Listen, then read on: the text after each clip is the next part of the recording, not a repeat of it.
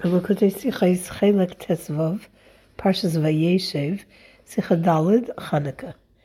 In this week's Torah portion, we learn of the actions taken against Yosef by his brothers.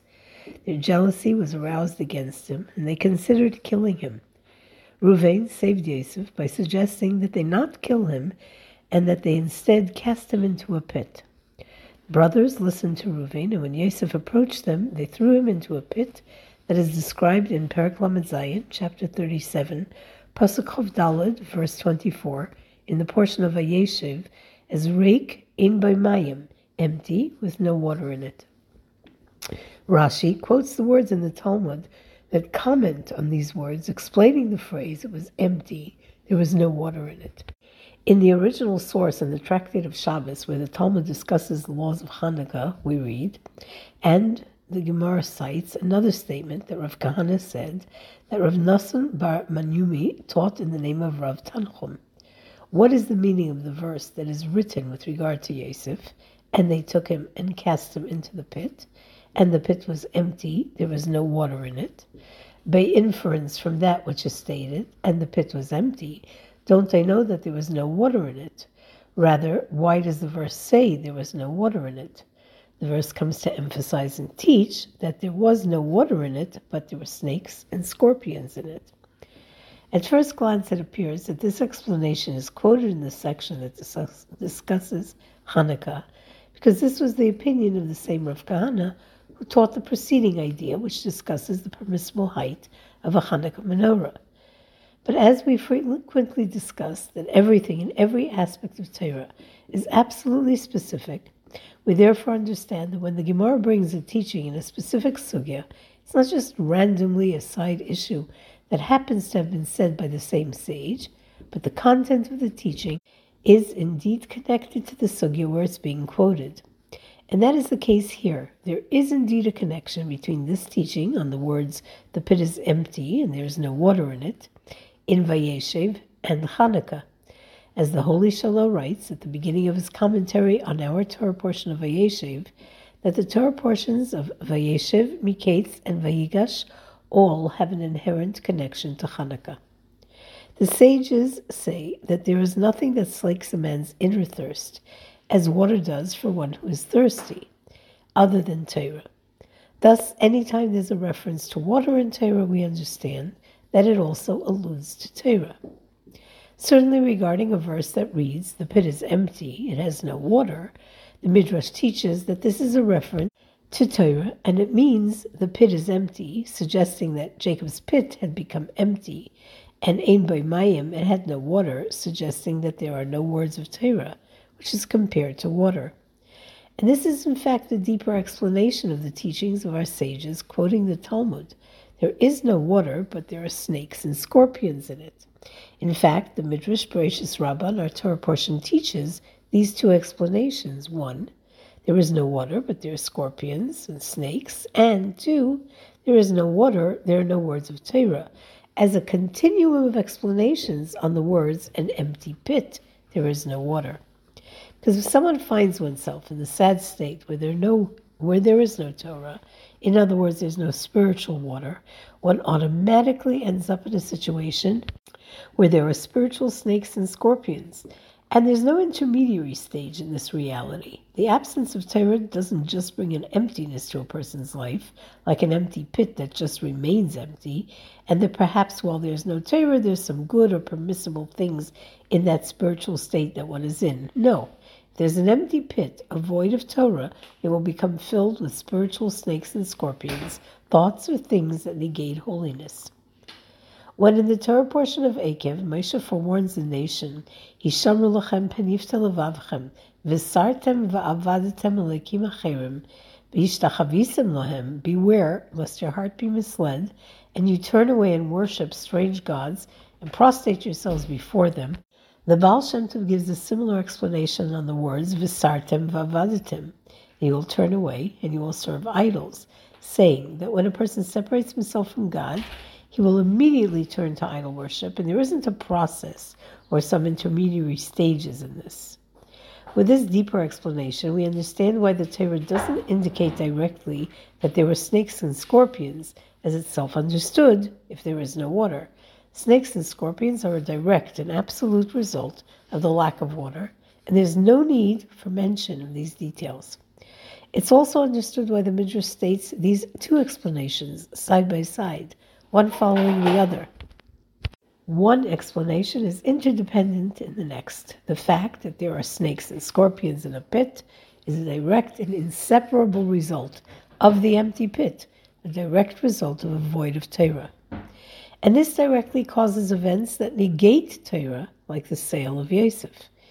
It would seem, though, that there is a question to be asked here. Granted, as the Baal Shem Tov explains, when one turns away from God, when as a nation we lose our connection and abandon our attachment to God, there is a direct result of turning to a foreign deity, that as soon as we detach from God, the attachment to a foreign God, whatever form that takes in our lives, will result.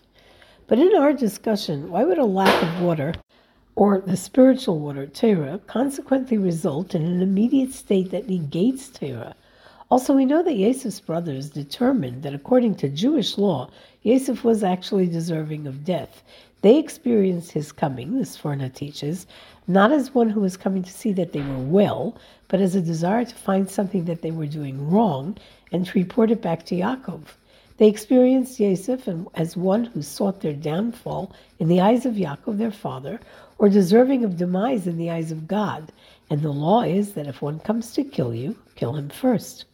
Other commentaries explain other reasons for their actions. And in that case, why does the Midrash teach that because they wanted to kill him, the pit of Jacob was emptied and there was no water, no Torah? It sounds like the brothers, God forbid, did not consider the Jewish law or Torah at all, when in fact they believed they were doing exactly what was required by Jewish law. To really understand the answer to these questions, we need to understand why our sages compare Torah and water. The Torah has many references to wine, to bread, to oil, and more. Each of these describe a different character or quality of Torah. The comparison of water to Torah is taught by our sages in the following way. Lama nimshalu divrei Torah l'mayim. Loimer lach ma mayim menichim makom gvoya v'holchin l'makom namuch af divrei Torah ein maskimim elo b'mi shadaitei shvela. Why is Torah compared to water? For just as water begins in a high place and goes to a lower place, so too the words of Torah don't have continuity other than with an individual who has proper humility.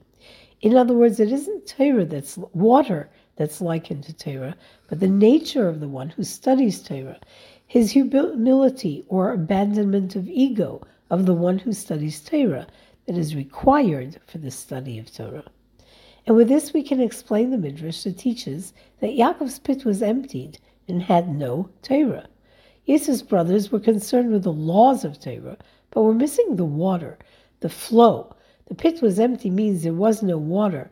Taking their greatness into consideration, turns out they lacked the humility and abnegation of ego. This idea is demonstrated in the concept of bowing during the Amidah prayer. The Talmud in the Tractate of Brachos teaches that we bend our knees when we say Baruch, blessed, and we stand when we say God's name, Hashem. But a king, once he bows, does not stand upright until he concludes the entire prayer. The loftier one's status, the more important it is to demonstrate his subservience to God. But the explanation we just gave actually aggravates the question. How is it possible to suggest that as soon as there's no water, so to speak, there's an immediate result of snakes and scorpions taking the place of holiness? Are we saying that only because of their lack of complete humility and complete negation of ego when they studied Torah, there were spiritual scorpions and snakes that negated holiness and Torah?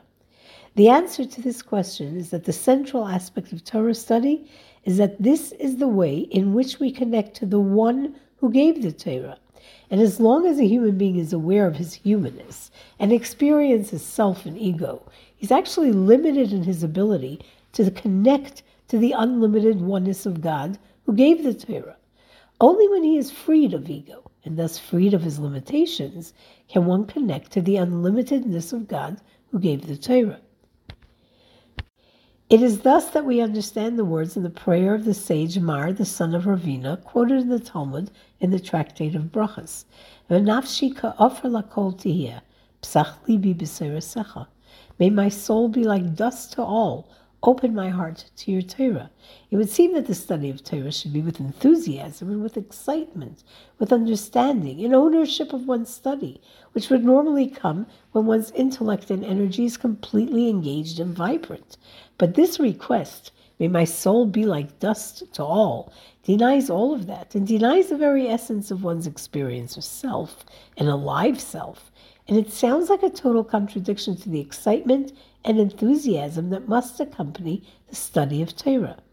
It's this part of the prayer, the request, Psach libi b'sarisecha, open my heart to your Torah, that allows the Torah scholar to transform into a vessel to God's Torah, which in itself has no limitations. But this can happen only through the absolute negation of self, like dust before all, like one upon whom we tread. This level of nullification assists a person in receiving the Torah of God, thereafter using his own intellectual power as Vaya, as Mar, the son of Ravina, prays, Psach libi, open my heart, using his internal soul powers. This gives us an insight into the surprising qualitative value of Torah studied out loud over internal understanding of Torah, as the Alter Rebbe teaches in chapter 37, Perek Lamed Zayin of Tanya, quoting the tractate Brachas, that it is an accepted principle that hirur lav kidibur dame, thought is no substitute for speech. In fact, the law in the Alter Rebbe Shulchan Aruch, Code of Jewish Law, is that one who is only thinking Torah need not make the blessing for Torah study, because thought is not like speech. And whatever is studied only in thought, though it can be studied out loud and is not, this study is not considered the fulfillment of the mitzvah to study Torah. More so yet, understanding Torah depends on speaking the words of Torah out loud. As the sages explain in Eruvin, regarding the words in Proverbs, Ki chayim heim lemotzeihem, the words of Torah are life for those that find them. Read this, not as for those who find them, but as lemotzeihem, for those who verbally express them. Not only verbally, but if Torah study is not an exertion and an expression of one's entire body, it is not secure and can be forgotten, as occurred to the student of Rabbi Eliezer, who studied quietly for 3 years, but then forgot what he studied. Now this really requires explanation, as in the Shulchan Aruch and the laws of the Talmud Torah, the law is explicit that if the words of the oral Torah are studied and not understood, it's not considered learning at all, as if to say that the study of the oral Torah is dependent or based upon one's understanding. And if so, why, despite this, is the verbal utterance of Torah nevertheless so important that the law is that if one is studying only quietly in contemplation, he need not make the blessing for studying Torah. Not only is it not considered as though he has fulfilled the obligatory mitzvah to study Torah, what he studied and understood will not be safeguarded in his memory, and he will forget it. Here is how this is understood. It's clear that the essence of Torah is the connection through Torah with the Nosein HaTorah, with God who gave us the Torah. And the study of Torah needs to be in a way that understanding it is not limited by one's intellect, but unlimited by God's unlimitedness that is in His Torah. There is also the nullification of the klipa of one's physical body when the soul powers of the animal soul are used for the verbal study of Torah, not only in preparing to study, but also in the study itself, expressing the words of Torah with one's mouth and even exhaustively engaging in study with one's limbs. When a Jew studies Torah with the power of his intellect, though this is the highest quality in the human being, he remains just a human being, and he doesn't have the ability to absorb the divine word of Torah. It is the quintessential elephant through the eye of a needle situation. Despite the reality that an elephant is limited, it in no way can fit through the eye of a needle, and it cannot even be experienced in the fantasy of a dream. Certainly then, the Torah, which is bound up with the essence of God, the ultimate unlimited one, cannot enter and become grasped by the limited intellect of man, which is why it cannot be held onto by these limited vessels and remembered. On the other hand, when the learning is connected to one's mouth, and even with lesser limbs, or lower than man's lofty intellect, in other words, the learning is with a descent and a nullification of what makes a person, so to speak, great, but involves all of his nether and lower strengths, in this way nullifying a person's sense of self and ego, then one can study the Torah of HaKadosh Baruch Hu, God's Torah, the unlimited Torah, and we can become deeply absorbed within him and remain preserved within. Accordingly, we can understand what our sages say: there is no water, but there are snakes and scorpions.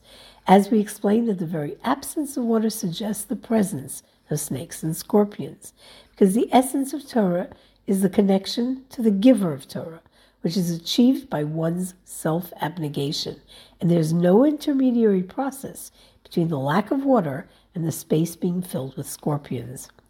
Unless this humility is present, and in one's study one is aligned with the truth of Torah as the giver of the Torah intended and willed it, or, if God forbid there is no water, the humility for Torah, he's then missing the connection to the one who gives the Torah, and therefore there are snakes and scorpions, which means that not only does he not have a connection to Torah, because as we learn in the Tractate of Eruvin, the Torah is not with the arrogant, but he also negates holiness in his life, because, as the sages teach, I and one who is arrogant cannot dwell together, says God.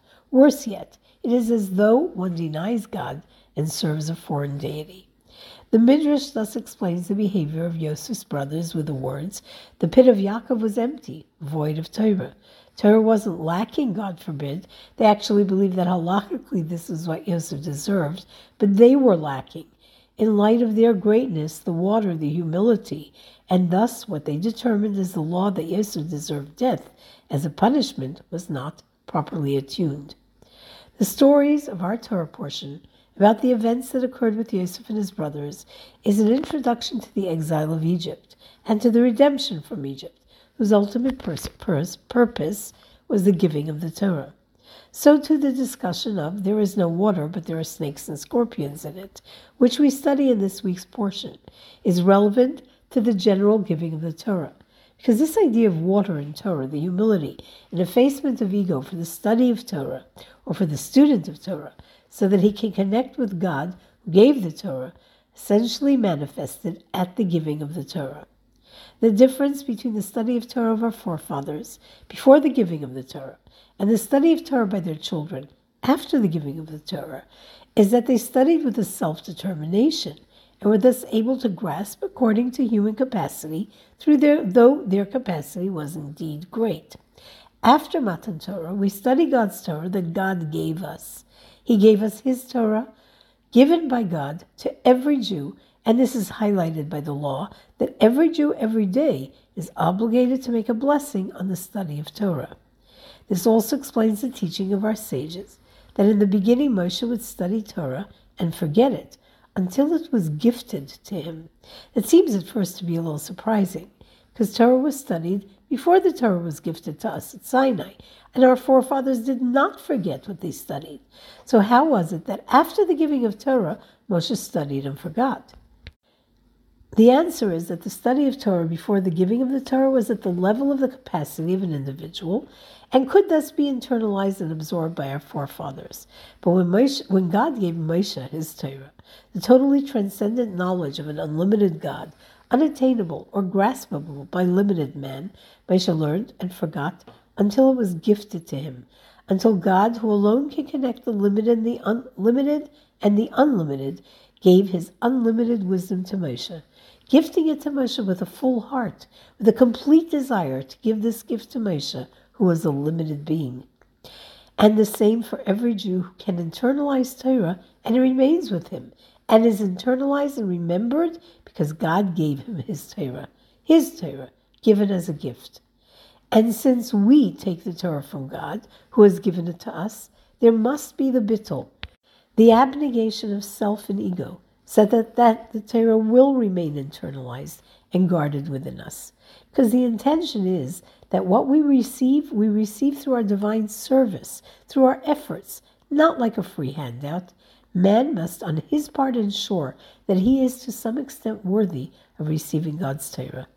This is achieved through bittul, leaving his sense of self, which actually limits him, as we discussed. According to all of this, we can understand the connection between the teaching of our sages.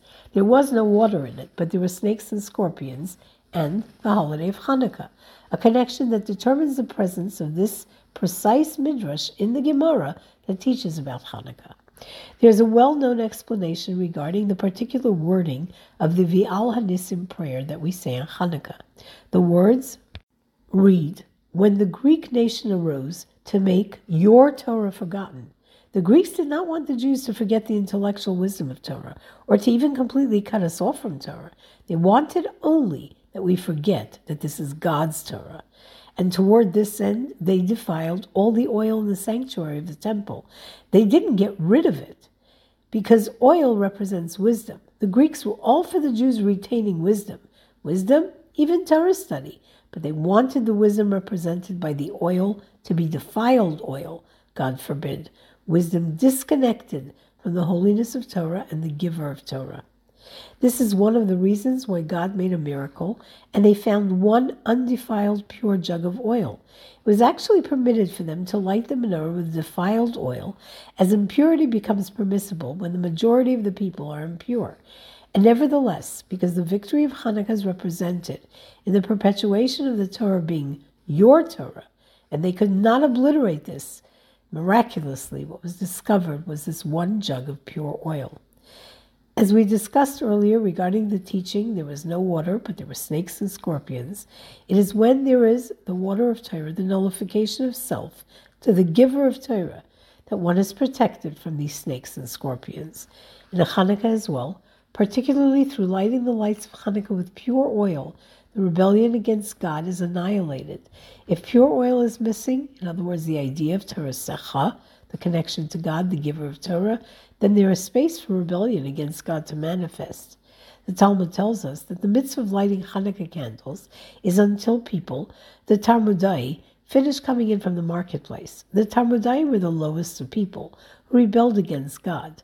Talmud in Hebrew has the same letters as the word moredet, treason. Even the lowest people are affected by the lights of the menorah to the extent that they become good, entirely good, and one with God. Through lighting the lights of Hanukkah at the doorpost of one's home to the outside, so that the outdoors becomes illuminated, the possibility of rebellion is obliterated, even from the lowliest, until we can illuminate the darkness of exile and bring down the true, complete redemption speedily, mamash.